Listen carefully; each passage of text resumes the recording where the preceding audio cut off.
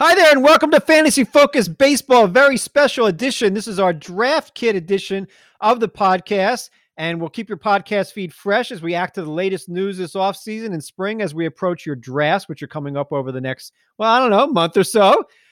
This podcast is meant to give you an overview of what to expect position by position, your first step in preparing for the season. I'm joined as always by Tristan Happy Cockcroft. The H does stand for happy. Kyle Soppe produces and researches, and my name is Eric Carabell. Tristan, we're going to go position by position today, but first I want to ask you for an overall first couple rounds strategy, and then we'll get to the positions, because to me, you can handle almost any position except for catcher and relief pitcher in the first, say, 2 or 3 rounds. So, and it's outfield heavy overall in the top 10. So, what's your interpretation of the first couple rounds as compared to previous seasons?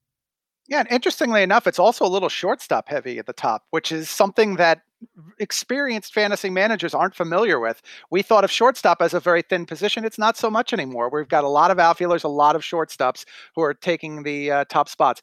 I go these days very heavily best player on the board, and the shortstop tie-in is the key here. There really isn't such a thing as position scarcity these days. There are two. We'll talk about 2 positions where the strategy of that position is important. Catcher, relief pitcher, I think, are those 2 clear ones. First base, not quite as deep as it was. But because so many of those spots, first, second, third, short, outfield, even DH, I'd argue, since all these players are relatively close in terms of the positional weights, I would just go with the best player. I'm going to try to load up on as many multi-category hitters as I can. I probably will attempt to get an ace if I can from the starting pitching ranks, but go best player. Don't get cute with this. And Tristan wins his leagues, so you should listen to what he has to say. I'm just driving the bus. Let's start with first base here, because I don't want to start with catcher. First base, there seems like there's one guy who's kind of way above the rest and not as much depth as normal. We both have roughly 5 or 6 guys in our top 50, but I mean, I'm not really targeting on them all that much. So your overall takeaway at first base is what? I actually think there are 2 guys at the top, and I think they're pretty clearly ahead of the rest of the crew, and they're a coin flip. But the fact that it's just those and then a pretty big drop off tells you a lot about the changes at first base. It's not as deep. We haven't seen as many plentiful prospects at this position recently. So the players in the lower tiers are less exciting. They don't have the high ceilings. They're not the likely MVP candidates. I'm very big on the top 2, Cody Bellinger, Freddie Freeman. They are excellent guys to build around. I think they are borderline first round picks. If you're in a deeper league, they probably are first round picks. But after that, it gets a little bit hazier. There's a tier of maybe 6 to 8 players who belong in those rounds, 5 to 10. You got your Jose Abreu's. I'd say even a youngster like Vladimir Guerrero, who you and I know we both like to break out the season, is in there. Paul Goldschmidt, a guy who's been reliable year over year. And if you're in the lower tiers, you're probably looking at a 260 hitting-ish, 20, 25 home run, know what you're going to get type of guy. The type that you want as a corner infielder, really, but nothing all that impressive. What do you do with 2020 season? And first base has a lot of guys who struggled in that 2-month season. Matt Olson, Anthony Rizzo, Max Muncy, Josh Bell was awful. Now he's on a new team. So we'll use this for the other positions as well. What are you doing with hitters that over a 2-month season just did not put up the numbers that we expected? So it's case by case as to whether I forgive a player for a bad year. And usually if it's injuries or a lot of absence, or it was a team that had an outbreak, for example, the Cardinals, I am a little bit more forgiving. But the fact you brought this up, what's interesting about first base is a lot of these names you mentioned are ones who are nearing their 30th birthday. And that means you should take a little bit more seriously what happened to them last season. You got Goldschmidt, I mentioned before, Rizzo, Muncy wasn't quite to the level he was. You mentioned his name as well. Mike Moustakas is past 30. Eric Hosmer's past 30. He had a good year, of course, though. I wouldn't be as all in on a rebound. That's the main reason these guys are more borderline top 100 picks than very clear guys you build your team around. It's that there are some questions, they're legitimate, and they could hound them again in 2021. And there could be some value to gain for some players here, like Anthony Rizzo, who we have way down as opposed to previous seasons. Paul Goldschmidt is not anywhere close to our top 25s. And Josh Bell, who we disagree with, you rank him, I would say, well. But remember, I look at him as a guy who had like a 1 or 2 month run 2 seasons ago, and since then has been kind of bad. So I'm not going to get him in my leagues. Your overall take on these guys, that where they rank now is not where they ranked a year ago. That's for sure. Yeah, Bell actually resides in a tier where there's some values, where there's some remaining upside. And I include players like Dominic Smith, depending on how the DH shakes out. Eric Hosmer, we mentioned a minute ago, Bell himself. If you believe in Reese Hoskins, Miguel Sano, big power, lots of swing and miss. That tier all in that group could provide you some very good value, give you top 100 numbers at a price that's not within that top 100. Smith may get in there, I don't know. I have Bell ranked as a top 15 first baseman, which means in a deeper mixed league than our standard, he's probably a starter for you just because he showed the power a couple years ago. I think he is committed to making some of those tweaks, and there's upside based on the age he is. He's still 28, not at the 30 years old. So that's an area I might pounce. I actually do think that if you're in round 12, there's a first baseman like this out there. I'll probably pounce at this position. Sleepers and busts for each position. And what really means is value. Like if you think that Josh Bell is a value in round 12, you take him. If you don't, then maybe he's a bust for you. But I want to go a little bit later on. Do you have a sleeper or a bust for this position that you like, or basically value picks that are good and bad? So if you're going deeper here, I actually kind of like Jared Walsh, the pitcher Yeah, first that's baseman. exactly what I was Very going to good say. finish to last year. And I figure you probably like him as well. Tied up very much in home runs, but what struck me, a huge improvement in terms of the contact ability. That gives you a lot of upside. That's something that we weren't expecting to see from Walsh entering last year.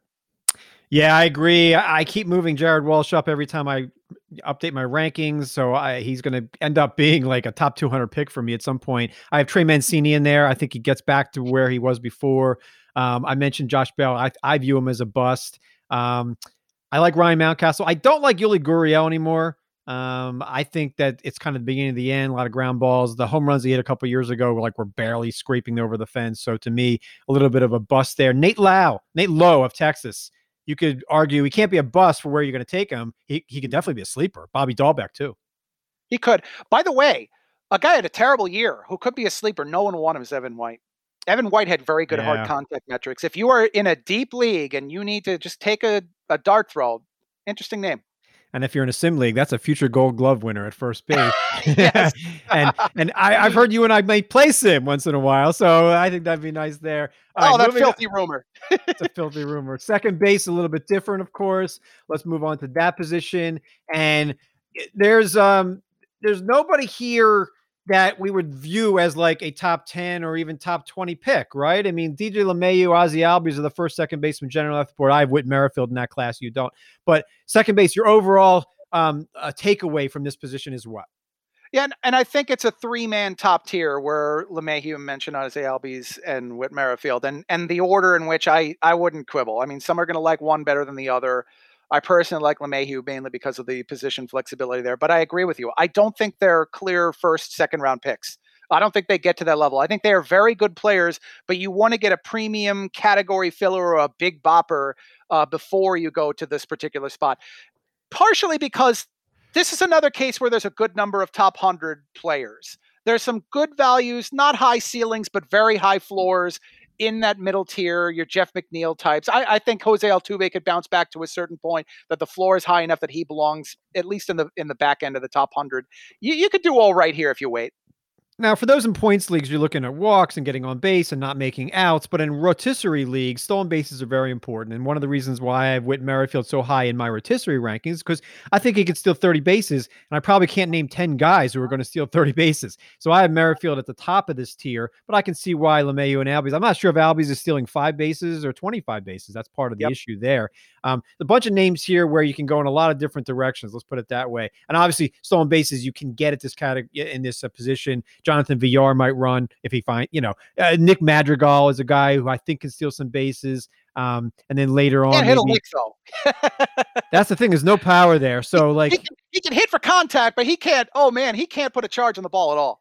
He can't. So if you take Nick Madrigal, he has to hit 300 for I think to be valuable for your fantasy team, and he has to steal some bases. But that's like a guy who might end up with 0 home runs. It's like 0 home runs and 30 RBI or something. So just be careful there with Madrigal. A lot of people like him in the middle rounds. I think if you can get Gene Segura in the same spot as Madrigal, I think that's better value there. Sticking with the top 100, what do you do with Jose Altuve? That's a guy who that was a bad 2020 season, and he's 30 years old. And obviously there's the weight of what happened with the Astros from 2017 too. Yeah. And the issue with Altuve is that he fell apart. I mean, completely collapsed against breaking pitches. And if you think about what was involved in the cheating scandal, that's going to raise a red flag for a lot of people. It's the main reason I'm not all in on a huge rebound, because he's still at the stage of his career at age 30 where he should still be able to give you a high level season. And I'm leaning towards that optimism, but you'll notice he's at the back end of my top 100 because there are legitimate doubts that he never recaptures the MVP caliber form he did before. By the way, at 30 years old, you tend to think of players slowing down a little bit. If you shave 5 to 10 stolen bases off his annual total, Altuve's a lot less attractive. But for now, I'm moderately in. Yeah, I mean, I've got Kevin Biggio, Keston Hiura, Jeff McNeil ahead of him, and I think that they're more valuable players. They're younger. Yep. You're not going to get batting average with Biggio, but in a points league, those walks are really going to help you with Kevin Biggio at second base. And who knows where he ends up playing this season, second, third, left field, right field. It could be a lot of spots there. Sleepers and busts for second base. Are you looking for steals here, or are you just looking for a guy who's going to play? A guy I can mention a couple guys here. Luis Ariza, the Twins, who hits for average. Wilmer Flores for the Giants, who hits for some pop. Garrett Hampson, it should be a sleeper for people, depending on what the messy Rockies do now. Your thoughts? Yeah, I kind of like the Arise mention, because after the signing of Anderson Simmons, I think a lot of people are going to be off him. And he's sort of your light version of Madrigal, where he has great contact. The batting average will be good, but does he give you anything else, and does he play enough? I'm going to throw Nico Horner as a deep dive sleeper option there. Probably not on the radar for an ESPN standard, but he could carve out a regular role for the Cubs. They are looking more towards the future. He was, considered a very attractive prospect to them when they drafted him. Right. So those are a bunch of sleepers there. In terms of busts at this position, I think Madrigal, actually, for where he's being drafted, might end up being a bust for people. Just be a little bit careful there. I think Jake Cronenworth, one good month, one bad month. I don't know. David Fletcher in a points league is good. In a roto league, not so much. What do you do with Gavin Lux of the Dodgers? We assume he's going to play regularly this year, but is that a safe assumption? That was the obvious sleeper type, as I do the air quotes, pick at this position, because people love the upside. The question is, does he get the role? Now, the Dodgers have lost a couple of key players. Of course, to free agency, you saw Jock Peterson, Enrique Hernandez go. Maybe that means Lux gets a greater chance at taking an everyday job there. And I think he's a capable player, but we need to see it at the major league level. We need to see them lock him in. Yeah, he could be a little bit of a bust there. By the way, Jonathan VR. Jonathan VR is the guy I would throw out there as a bust, and I've been unsure how to rank him. He's a guy that I had initially in my top 100 at the beginning of the offseason, and the more I looked at the metrics, he is declining pretty sharply, and you're drafting him because you only need the stolen bases. I'm not sure he gives you anything else or the on-base percentage to drive that. Something to keep an eye on. Moving on to shortstop now, you can make a case for Fernando Tatis as the top player in fantasy if you want. Some people are, but there are three obvious, and I would say four, that you can make for the first round. Francisco Lindor, we don't have in our first round anymore, coming over from Cleveland baseball team to the Mets, but this is a really good position, Tristan. I can't remember so much, not only depth of the position, but high-end depth. So that's my overall take at shortstop. What's yours? Yeah, when you mention Lindor is a little of today's Bryce Harper, where he is a really good player, excellent consistency. The skills are all there. And even though I know I don't rank him as a clear first rounder, I'm with you on that. He is a member of this tier. It's just that so far he hasn't put up the high level player rater numbers. So what? But I mean, if we're talking about a guy who's probably the fourth shortstop off the board, and he's at worst a mid-round second rounder, that shows you how deep this position is. I mean, I've got 7 players in my top 25 at this one. I could make you the case that 8 or 9 of these are top 50 overall picks, depending on the style of your draft. I mean, you've got some of these players who give you stolen bases, don't walk a lot. You got your Adalberto Mondeses, your Tim Andersons, who aren't as good in points leagues. But if you're in a roto, this is a spot where I think you have to put a very serious bit into your strategy. Do you want to pay for one of these premium players, or do you see a sleeper in the lower tiers? Because you're going to be going one direction or the other. You're going to be paying the premium for one of these top 8, or you're going to be diving deep for an upside guy. I don't know what to do with Mondesi. He was so bad for most of the 2020 season, and then he got it going in the final weeks. He doesn't take walks. I don't think he's got good power, but he can steal 50 bases with ease if he wants, and that's even with a sub 300 on base percentage. I think I'm going to be fading Mondesi in all my leagues. I'd rather wait a little bit longer. I'd rather wait 50 picks for I say Dansby Swanson or Marcus Semien, but they're not going to steal bases. So it's Right. like I want to get Whit Merrifield instead of Alberto Mondesi.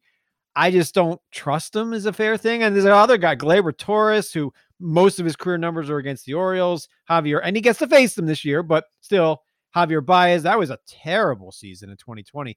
I think Yep. there's a bunch of shortstops that I'm fading this year, and those guys I mentioned are among them. Yeah, and that's fair. And I think the questions you raise about Torres and Baez are legitimate. That's another case where, yeah, you can't completely forgive them for what happened. And, I mean, you heard the complaint very commonly in Baez's case about they couldn't use the video room. The metrics, I can't really analyze the metrics for that particular complaint. I mean, is that going to change the season? We'll see. But yeah, Carlos Correa, by the way, that's another guy I'd mentioned there. Carlos Correa, a player who we've been waiting forever to be a big breakout option, and he probably now belongs in that Baez and Torres territory in that tier at shortstop, which frankly is probably a middle infielder in a standard ESPN league nowadays.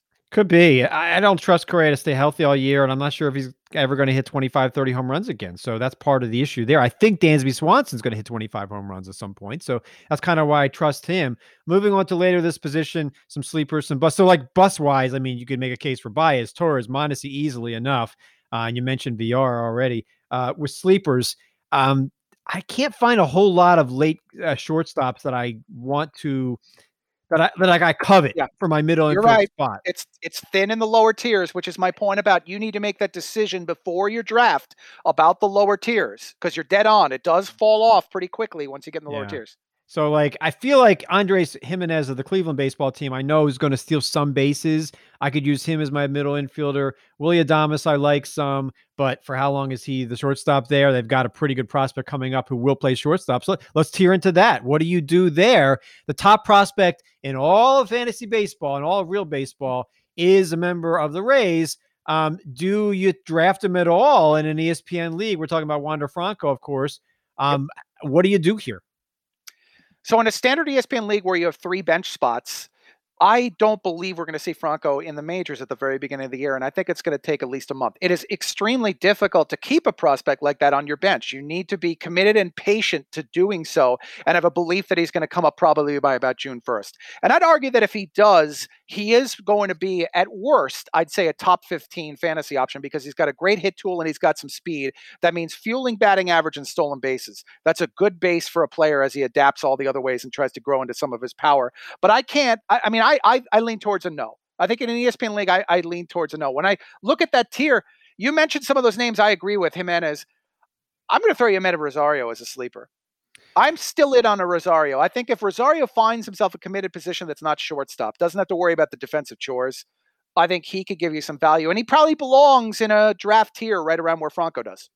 I think that's fair. Moving on to third base now, where Jose Ramirez, Manny Machado, are the top guys here, but there's some good high-end depth. Devers, Rendon, Bregman, and Nolan Arenado, who is no longer a member of the Colorado Rockies. He's now on the Cardinals. Briefly, your take here. Does he fall out of that maybe second tier of third baseman because of this? I don't think he does, but I think he's at the back of it now. And I kind of thank the Rockies for making that trade to make a decision on a tier that I've struggled mightily to rank. I have gone back and forth on the Bregman, Devers, Rendon, Arenado tier countless times. And I think Arenado is now very clearly at the bottom of that one. But I mean, it's still talking very well about a third base position. If you have 2 players who you look at as potential first rounders if the league is deep enough, and then a tier of 4 right behind it. I mean, you're talking about 6 excellent third basemen that you could build around. And DJ LeMahieu has that eligibility as well. Right. And, normally we would say that like middle infield is where you want to put DJ LeMahieu, who's eligible at first, second, and third, but maybe not so much. Give us the overall depth as we're talking about all the infield positions now. Yep. I don't think first base is the deepest position or the best position for fantasy baseball anymore. Which one is it? Shortstop? Is it third base? What would you say? So I've run metrics on this over the past couple of years, and it's indicated that shortstop is actually the deepest position. But we mentioned that in the lower tiers, it falls off. Third base is the second deepest. First base is next, and second base is slightly behind first. But now, I mean, you could really quibble about the order of any of those. I just think that it really goes shortstop first, and then first or second is down at the bottom of that. The thing about second base that's interesting, we didn't get into this at that position, is that the players in the ranked area in a mixed league are multi-eligible players, which is Yep. not the case at the other spots. So second base is one where you're going to probably end up with players there because you just had enough depth elsewhere that's where they wound up. But if you look at it from that stance of, oh, second base, I could throw any of those guys at other spots if I need to. It's really tough for that reason to rank that particular spot. And depending on your league's rules, having multi-eligibility can really come in handy when somebody goes on the injured list for something, or a team is out for a week for whatever reason. So, like LeMahieu and Muncy can play 3 infield spots. I think Yep. that's really valuable. So, and Andres Jimenez can as well. So, something to note there. Now, what I see around the top 100 at third base, I think is very interesting. You got a couple guys who just came up from Pennsylvania, Alec Boehm, Brian Hayes, and then you got some guys that are falling. Matt Chapman, you've got Chris Bryant. It's kind of interesting. Yohan Moncada is no longer like a top 50 guy, doesn't steal that many bases anymore. So you got the rookies, and then you got these veteran guys. Which way do you want to go? But Alec Boehm's upside is great, but he might just be Chris Bryant. But then again, maybe not 30 home runs. Yeah, and third base is a spot where I've been sort of waiting for the values to land to me. I'm not taking a distinct approach one way or the other, but among the names you mentioned, big on Chapman for rebounding. I love the defensive players. I do think that he's got the power to rebound there. Muncy is also a very power-oriented guy. I liked what Boehm did. He impressed me quite a bit. He's got a good hit tool, much better than I was expecting, so I'm comfortable with him around where he's ranked. Hayes, I don't think the power is legit. It was a very brief sample, and he's in a tough ballpark for it. So I'd be really careful with him. And Moncada, I want to bring you back to Moncada for a second, just because he's another who falls into the 2020. There was a disaster, and he began the year in the COVID list. And I do think that influenced his numbers. So I might be a little bit more forgiving. I think any of those names we mentioned could slip 2 rounds beneath their ADP. And at that point, I pounce. Sleepers and busts at third base. Neither of us rank Josh Donaldson of the Twins all that well. If somebody thinks he's a top 100 player, I would say you're getting into bust territory there. JD Davis of the Mets, be careful about his playing time. They got a lot of options on that team. Ryan McMahon, I think people love him all of a sudden because of, Arenado getting traded, but really nothing changed for him. So I'm probably fading those guys. And sleepers, what do you think of Carter Kieboom of the Nationals? If he should play, they should give him a chance to play every day, but he hasn't really hit yet in the majors. And Luis Urias of the Brewers, same type of thing. Yeah, so Kieboom has shown that he has patience. That's all he's shown at the majors. At the same time, where I'll defend him is he's never started more than 9 games in a row. And when that happened, he got hurt in the 9th game. So I don't think we've seen Kieboom truly get his opportunity to shine. I'm with you. I think that there's some sleeper potential. I think there's some sleeper potential as well in Yandy Diaz. Still has a good hit tool. I think he's got a little bit of pop that we haven't seen. And let's mention Jamer Candelario for the good year that he had. He's going to play a lot for Detroit. He's got underrated pop. And those are guys you're going to be waiting until the very end of your ESPN draft. I would be perfectly happy with any as a quarter infielder. Moving on to the outfield now, and obviously the top of the draft board features several outfielders. Now, I often say that when you have to get 5 outfielders to start for your fantasy team, the position doesn't get all that deep. That's in ESPN leagues, you need 5 to start, and sometimes you might use one at utility as well. Is that the situation this year? What's your takeaway for outfield? I think you need to address this position more than in the past. You and I have been doing a 15-team NFBC style draft where I've found that in that format, if you wait, you're going to be forced to give up batting average in exchange for power, and you're going to put yourself in a position of doing a lot of matchups homework. So be very careful, because I think that also leans into the ESPN standard leagues, where I look at outfielder and say, there's probably a dozen I feel really good about. And then after that, it's really close and all a jumble. And yeah, you can set them up into tiers after that, but there isn't a lot of great excitement. There's upside, but not a lot of proven stuff outside that first dozen. When you're looking at outfielders that are on your draft board for a roto league, and a points league, obviously it's different with the walks, but I think you need some stolen bases here. And if you're the guy who takes Mike Trout in round 1, you may not be getting them. So later on in your draft, you might be chasing stolen bases. So like a guy like Luis Robert of the White Sox, who we think will run, versus like a George Springer now in Toronto, who we know is not going to run, that might make you take Robert over Springer, or Starling Marte over Springer, something like that. Are you looking at stolen bases at this position? I am, yes. And that kind of is what comprises my top 12 is that most of them, our players, are going to contribute steals. You've got Betts, Acuna, Trout could still give you steals. I'm not sure it's going to happen necessarily. Yelich is one who can. Kyle Tucker, I think an underrated player in terms of stolen bases. And you mentioned Robert. They're all steals guys who I think belong up there at or in that top 12. Marte is probably right on that borderline as well. And Merrifield brings the outfield eligibility. After that, you're right. You're getting a little bit more one category. If you talk steals outside the top 12 and going the bargain way, everything has a question. Byron Buxton, who's had the injuries over the years and batting average risk. You got Austin Meadows, who had a bad year last year. Does he have an injury reputation that's of concern for you? Another thing to really keep in mind for you. Victor Robles. Victor Robles, I mean, he bulked up last year and then he didn't run. I mean, it was like Willie Mays Hayes from Major League Two. I mean, what is he thinking there? If he's not even giving you stolen bases, he's a zero category player. What's your overall take on guys like Joey Gallo, who we know are not going to win a batting title? Jock Peterson, Kyle Schwarber, Rhys Hoskins from first base. There's a lot of players right now who can really hurt your batting average, and that matters in a points league as well. Outs hurt you. Some of these guys will take walks. Are you taking a Joey Gallo in round 10, or are you fading him in a roto league because he might bat below his weight? I probably lean towards I'll take him, but it forces you to address the roster elsewhere. And that is something that I tend not to like to do, and most people shouldn't. It's going to force you to address batting average, and I hate doing that in a draft. But Gallo is special just because he's got an elite power tool. That's just, he's the kind of guy who could give you 50 home runs and lead the league in home runs as long as he stays healthy enough. So, just be careful. It hamstrings you. It's like what we're going to talk about designated hitters here at one point. It's like that. It does hamstring you. It's not a crisis, but it has an impact. Sleepers and busts in the outfield, and this could probably take another hour on its own. When you're looking at when we're looking at busts here for the outfield, obviously it's got to be names that go a little bit earlier. And I'm trying to think of guys like, I think if you take like Kyle Lewis too early or Austin Meadows too early, or I think Gallo, Will Myers, I doubt he's going to slug that again. So those to me are potential busts. Tommy Pham, potential bust if you're taking him too early. If you're taking him in round 10, maybe it's okay. I would much rather talk about the sleepers here. But do you have any other busts here that you say maybe their value is not commensurate with where people take them? Yeah, the one he's inched down for me in my rankings throughout the offseason. The more I look at Kyle Lewis, the more I think this could be a rough sophomore slump. He did make some very important adjustments in his rookie year, but he still showed some of the holes down the stretch. That'd be the number one guy for me. Sleepers now, and generally guys you're taking a little bit later on in the draft, maybe like round 18 or later here.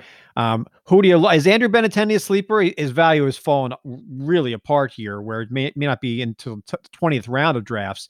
I think there he could be a sleeper. Some other guys, I like Leody Taveras of the Rangers. I think he's going to steal bases. I like Hunter Dozier of the Royals. I think that's a potential 25 to 30 home run guy.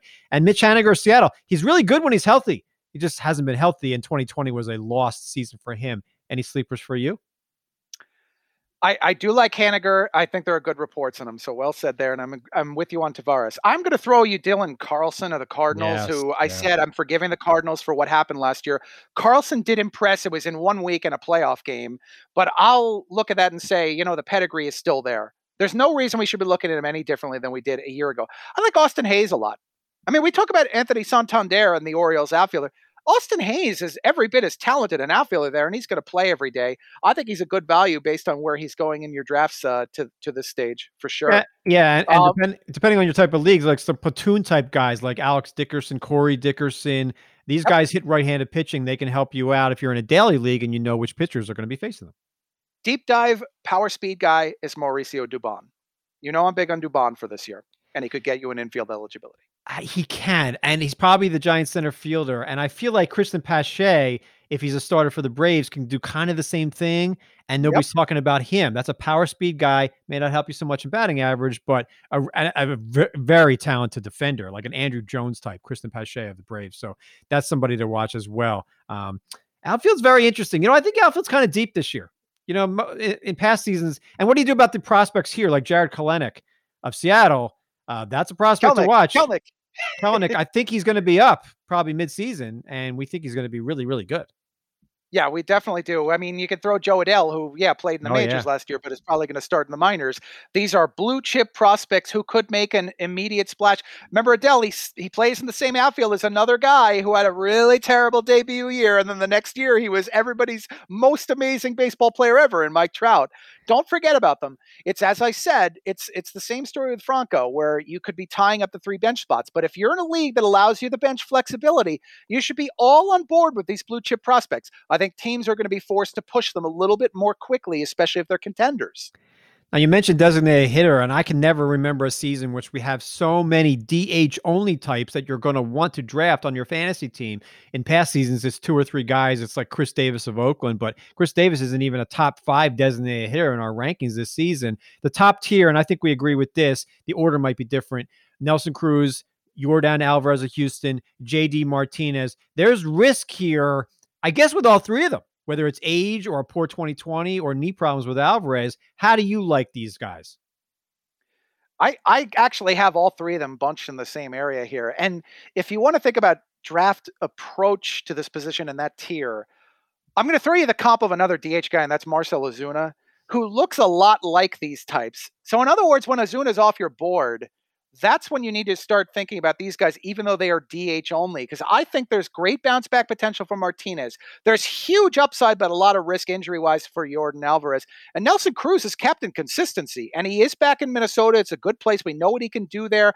I do think the numbers are showing a hint of decline, but nothing catastrophic by any means.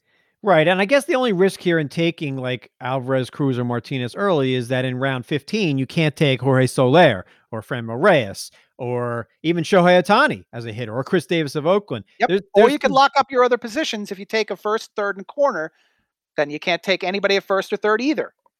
Yeah, no, it's an interesting point there. And I don't think we can do a real sleeper or bust here for designated hitter because there's just not enough of them. But something to we can move on to catcher now where there's sleepers and busts everywhere. And Yeah. we should note that the catching position in ESPN leagues is different than maybe your league off another site because in ESPN leagues, you only need one catcher. So the way I draft in an ESPN league is different than I may draft in another league. I might wait until the end because I think that the 10th or 11th or 12th catcher off the board is not much different than somebody you might have to spend like a 14th or 15th round pick on. We agree JT Realmuto is the top catcher here. What's your overall take at this position at catcher? So I tend to want to wait here, but Real Muto is the one guy that I would make the exception and spend an early pick. If he falls outside, I'd say the top 50. That's what I'm giving serious consideration. The reason why is just that he plays a premium spot in the lineup, is going to play every day. I do think he's going to get a plate appearance advantage compared to not only replacement, but just the average catcher. That is something that's pretty huge. After that, I'm going to be going almost all bargains. Catcher is a spot where there's very little that's proven. Teams are leaning more towards the pitching staff manager or the pitch framer. And it's also very difficult in the late rounds just to find a guy to plug into your spot. So you can seriously consider about just leaving the spot blank. You're allowed to do that in ESPN leagues, or you could just stream catchers on a day-to-day basis if you wish. And that does give you an advantage as to waiting, is that if you're going to stream, There's potential busts at this position that people are drafting in the top 300. I mean, Gary Sanchez of your Yankees is obvious. I mean, if he bats 150, he just torpedoes your chances, and that's in a points league as well. It's too many outs. yep. But Travis d'Arnaud, older guy, that was a strange season. He hit right-handers. He didn't hit lefties. What do you do with that?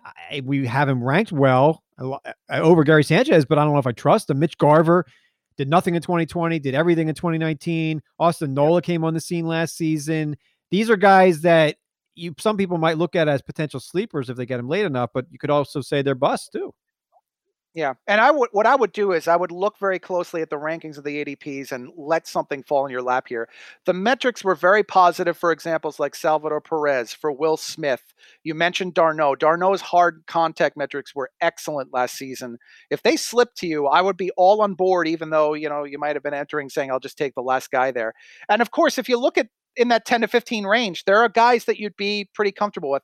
And I'm going to throw you a name that you and I should be talking about. He gets his steals and he gets an outfield eligibility, and that is Dalton Varsho. I saved him as a sleeper for there because a catcher, if Varsho carves out a role for the Diamondbacks, giving you steals from your catcher spot is a pretty big advantage. I totally agree. I mean, that's a guy who I think is going to be, if I'm waiting to the last round of an ESPN league, Varsho might be being the catcher I want. It also might be Sean Murphy or Austin Nola. So I see like 12 safe catchers, maybe 13 with James McCann of the Mets. Is McCann safe? I don't know. Safe for batting average and maybe 15 home Adequate. runs. Adequate. Adequate. But like it's a new era now. You might be just forgetting about like Buster Posey or Yadi Molina. And a year ago we liked Carson Kelly. Now not so much. Wilson I still am Ramos. on board with Kelly. You're still on board with him putting up numbers? I mean, Not big Varsho, numbers, but if you're same waiting until team. the end, I think that Kelly falls in that group. All right, fair enough there.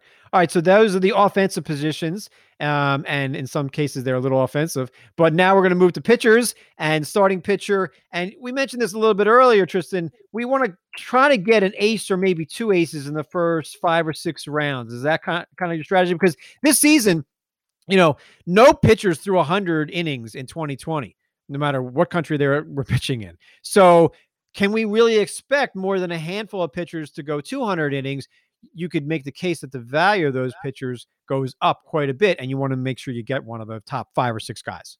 I hadn't even thought about the overseas inning totals. I got to check this now, but you're right. I mean, because we had a 60-game season, workloads are going to come under intense scrutiny this year, and you're hearing it across the fantasy industry. And my take from a broad perspective is that we are overrating it a little bit, but it also shouldn't be dismissed. I think what'll happen is the guys who are already facing those innings caps or younger players or those coming off significant injuries are going to be very closely maintained. You see what the Padres are doing with that. They're trying to load up on starting pitching arms even beyond the typical starting five just to make sure that they keep guys healthy like Dinelson Lamet. I think the aces are the ones who are going to give you those 200 plus innings. I think they are going to be extended. Your Garrett Coles, your Jacob deGroms. I think they are going to be given 200 plus frames, and that makes them more attractive this year than in a typical season. I think that's definitely the case. And in a snake draft at ESPN, if 2 of your first 5 selections are starting pitchers, I think that's reasonable at this. And I've never said that before, but if after round 5 you've got like Lucas Giolito and Aaron Nola, Max Scherzer, Jack Flaherty, I mean, if you've got 2 of those guys, I think you've done pretty well. You don't have to take a starting pitcher in the first 20 picks because I still think there's some safe guys after that. Even if you end up with Kenta Maeda and Lance Lynn, veteran guys in their 30s, I think they're pretty safe for this season. At what point at this position do you think you start to get concerned? Because I think there's a stage at the starting pitching spot where you're better to fade the position and just take a lot of dart throws and do a lot of streaming. It means homework, sure, but I think you shouldn't be paying the premium. What number? Where about? What range? I don't ever want to take dart throws with like my top 5 starting pitchers. I think I want to get 2, and then like some guys that I like that you can get after the top 50. I mean, I'm loading up on Kyle Hendricks. I have him as a top 100 guy. I think he's going to have another safe season. He's always good in whip. I think Sonny Gray is safe. I think Zach Greinke is a bit of a bargain this season. I think Charlie Morton's a bit of a bargain this season. These are guys that I still trust that I can get after the top 75 overall. I think the back end of the top 20 is when I start to worry because I don't know about Dinelson Lamet. I don't know about Carlos Carrasco at age 34. I think Corbin Burns and Brandon Woodruff are really safe, but I'm not 100% sure. So I think the back end of the top 20 is when I start to get a little bit concerned. How about you? Yeah. No, I agree with that. I think that once you get to about 20, maybe you could extend it to 25. I start to have significant questions, and I'd be very careful about overdrafting a particular player. And I would also shift my strategy towards going towards very high upside. So I can make it the case that if Lamet sneaks outside the top 20 on upside alone, I might take the chance. But I'm going to go a little bit deeper and go for guys like Chris Paddock and Julio Urias, who might have innings caps but give you great upside. And Joe Musgrove, the new Padre, if he clicks there, that could be really great. I'd even make you the case that Corey Kluber, trying to rebound from injury with the Yankees, gives you the upside you need in that range. And we should talk about auction strategy as well. You can do your auctions at ESPN Fantasy. We have cheat sheets in the draft kit, and you can see tiers of the starting pitchers there as well. Are you more a guy who wants to get an ace or two and spend the $30 in an auction to do that, like a stars and scrubs pitching staff, or are you more a guy who wants to get like 5 pitchers that are all double digits, at least $10 that you think you can trust for innings? What's your strategy in an auction? I usually like to go with one ace, an anchor who's potentially $30 plus. And then I like to go on the starting side single digits in the high range if I possibly can. Maybe I'll throw a low teens bid on somebody. I mentioned Arias before. If he lands there, then that's what I would do. I probably would lock into, we'll get to the relief pitchers, of course, relief types to anchor the ERA, the whip, the strikeouts, and get me some saves. But I'm usually going to go pretty cheap. It's an ace and then a bunch of guys that is going to be, they're going to be streamers throughout the year, especially in an auction where you have more control. You're getting that ace. Like if you're going in, I'm getting an ace, you're going to get that ace. They're not going to be stolen from you in a draft. You just pay the extra dollar. Sleepers and busts among starting pitchers. And again, we could spend a lot of time on this one. How do you view a sleeper or bust here? Is it because of performance? Is it because of injury concerns? Is it because of age? How do you kind of derive what could be a bust here at starting pitcher? It's a little of both. I mean, sleepers or busts first, because the one we'll quibble on. We mentioned the name Greinke. The Greinke I'm scared of, and because Steven he's 37 years old. It's that he's not missing bats, and at some point that's going to catch up with him. I get what you're saying about the consistency, and I rank him pretty well considering, but I'm a little shaky about him. Greinke was a clear top 20 guy, and I just don't think he's that now. Steven Strasburg, a guy who in the past we would say is a locked-in top 10, not so sure anymore. I worry about that. Sonny Gray had the injuries at the end of what was an excellent 2019 to 2020 run. I'm starting to have a little bit of questions, and I'm shying from players like that because you have to pay the premium in order to get them. On the sleeper side, I mentioned, some of the, Arias and types like that. I'll throw Dustin May, unproven, doesn't miss bats yet, but has the raw ability to potentially add another pitch, make the adjustments. Sixto Sanchez, very brief sample, but he stepped up in a playoff start. I mean, the fact that he did that was impressive. And if you want to talk playoff starts, Ian Anderson, he was outstanding in the postseason. Very little sample, but really great stuff. I think there's good value to be had after round 20 at starting pitcher. Chris Bassett of Oakland is 32, not an exciting guy, not a ton of strikeouts, but he had a good season. David Price, I think everybody's just forgetting about David Price. I don't really have concerns about him. I think the Dodgers will take care of him. I don't think he'll get 200 innings, but don't just discount him because he's 35 years old. I think the Dodgers know how to take care of arms. Even Eduardo Rodriguez of Boston, he should be healthy for this season. So I'm viewing him not as the top 30 starting pitcher that we viewed him as last year going into drafts, but I do think he's a bit of a bargain here. So I think don't look at age so much with starting pitchers. I think the health is a little bit more important, but when it comes to like Price and Erod, health, should be okay. Like Noah Syndergaard and Chris Sale, their arms had surgery. That's different. And I don't know won't be ready opening day. That's another thing. Mid-season there, but I think there's some value to be had with some older starting pitchers in drafts. Do you agree with that? Or are you looking at, like you mentioned, Sixto Sanchez? Are you looking at like Tristan McKenzie because he has your name of Cleveland, Nate Pearson? There's a lot of young, Michael Kopech of the White Sox, a lot of good young starting pitchers out there. You stole my thunder by using Tristan McKenzie. I was going to mention him as a guy that I spells his name differently, though. Is it different? He does spell it differently. Yeah, if I could teach him some spelling, I might be a bigger fan. But I'll forgive him. Why not? I get my name misspelled in the mail anyway myself. So I'm with you a little on the older players that are going the David Price range. Is that I would pay there. I think that because he missed last year, there's kind of a negative case being made about him that's not really founded in reality here. I do think he's a good value. Besides McKenzie, Tony Gonsolin of the Dodgers, I do think there is the possibility he could lock down himself a starting job. That's a guy I would definitely keep in mind. Mackenzie Gore could be an option for the Padres midseason. Don't forget about him. I'm still a little on the Mitch Keller bandwagon. I know last year was pretty bad. His command numbers were kind of shaky, but I still think there's something there. And give me Jamison Tyone. I do think Tyone is in a great spot to rebound, and he's with his teammate Garrett Cole. I think there's going to be a lot of talking about pitch selection. There'll be an innings cap, but I see some upside. The least shocking thing you've said on any podcast is that you're investing in a Yankee starting pitcher. Can't say that I'm surprised. Moving on to relief pitchers now, and I can't find 10 relief pitchers for my top 10. I think that's my biggest takeaway here is that there's a couple of guys that we think are safe top 100 picks. Josh Hader, Liam Hendricks, the New York Yankee lefty. But I can't find 10 guys that I really trust because I'm starting to look at guys who I'm not sure are going to get saves or a bulk of saves like Karinchak on the Cleveland team, Nick Anderson, Devin Williams in Milwaukee. I'm not sure any of those guys will get a lot of saves, but they're just better than some of these other pitchers that I think will get saves, but may not have a good ERA or whip like Brad Hand, Kenley Jansen. I just don't know about those guys. Your thoughts on relief pitcher overall? I think it was really well said that you struggle to find 10 relief pitchers to rank, because I find it difficult to find 10 relief pitchers to rank. And when we're talking about Brad Hand as a pretty clear member of the top 10, and we have questions about the skill set, tells you a lot about this position. I think it's a combination of a few things. The leaning towards closers by committee. I think the fact that the free agent market this offseason developed very, very slowly hurt this spot.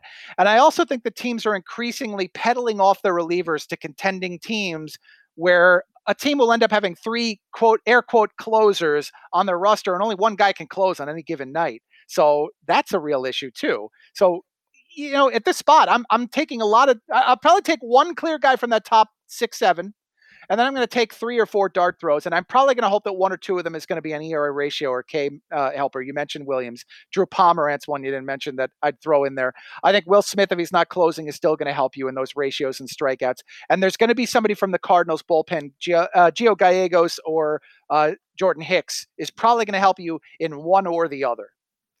How would you define punting on saves? Because I think this is the season where I'm punting saves in a couple leagues, or I'll take some dart throws a little bit later on, like you mentioned with those Cardinals. There's a bunch of teams that have unclear closer situations. Philadelphia is another one of those.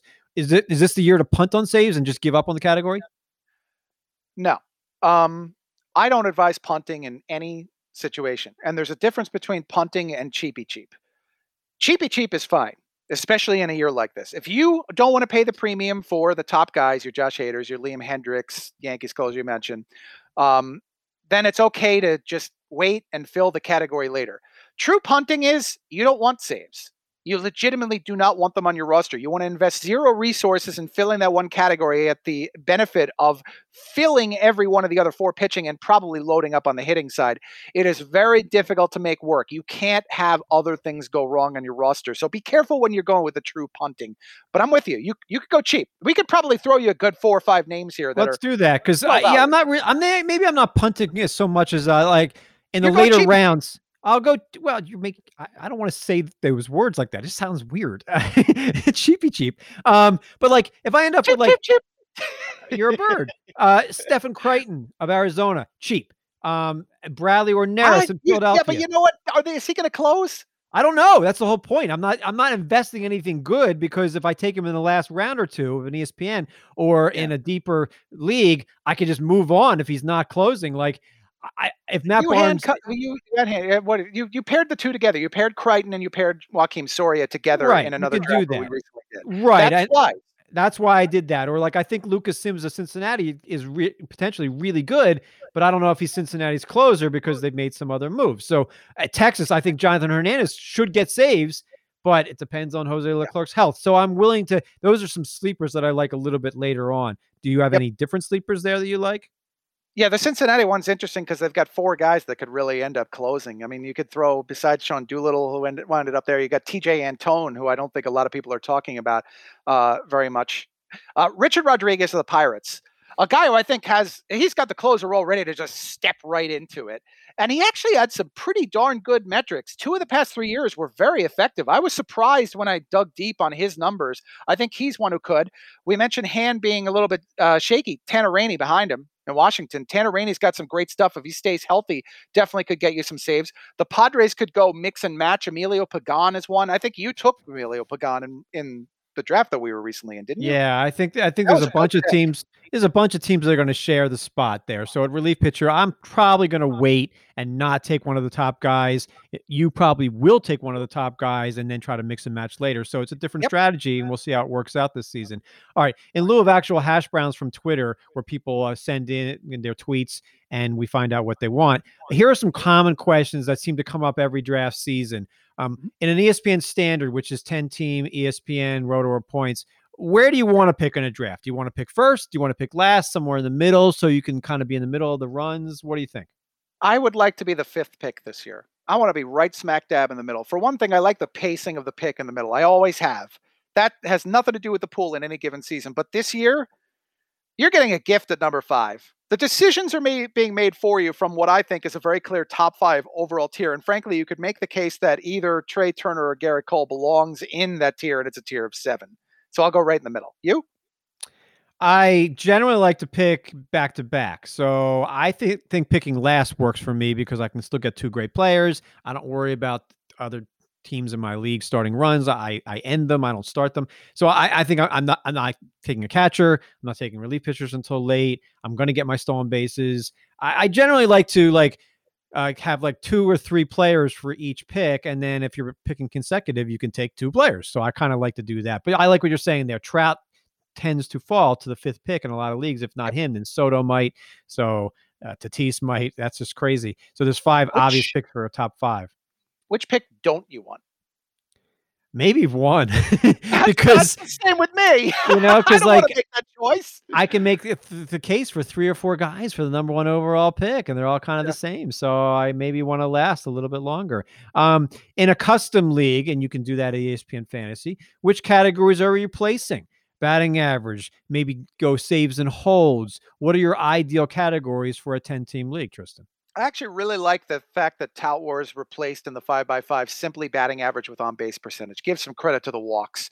Even if the only change you make is as simple as that, I think it's going to work to your benefit. I personally like going 6x6, adding slugging percentage, but that creates some problems on the pitching side. I like to go strikeouts by ratio in order to bump up some of the relief pitchers' value. You give innings pitched. I think that innings pitched is a very underrated category for pitchers. It's outs.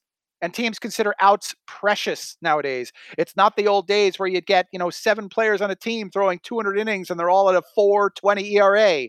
Those are innings that are being given out to guys who actually deserve it. And I think it does warrant being a category. All right, the pandemic has not gone away. Please wear your mask. So, in a custom league, how do you structure injured reserve, injured league spots? Because you know that people are going to get the virus still in the spring, and it might wipe out a whole team for a week. So, are you making like an unlimited, like reserve spots here? Do you expand your benches? How are you doing your leagues? I have created in mind the custom ability to allow as many as you need when players or their teams are struck by COVID-19.